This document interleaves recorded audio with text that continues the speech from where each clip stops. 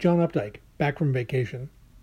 Back from vacation, the barber announces, or the postman, or the girl at the drugstore, now tan. They are amazed to find the workaday world still in place, their absence having slipped no cogs, their customers having hardly missed them, and there being so sparse an audience to tell of the wonders, the pyramids they have seen, the silken warm seas, the night times of marimbas, the purchases achieved in foreign languages, the beggars, the flies, the hotel luxury, the grandeur of marble cities. But at customs the humdrum pressed its claims. Gray days click shut around them, the yokes still fit, warm as if never shucked. The world is so small, the evidence says, that their hearts cry, not so.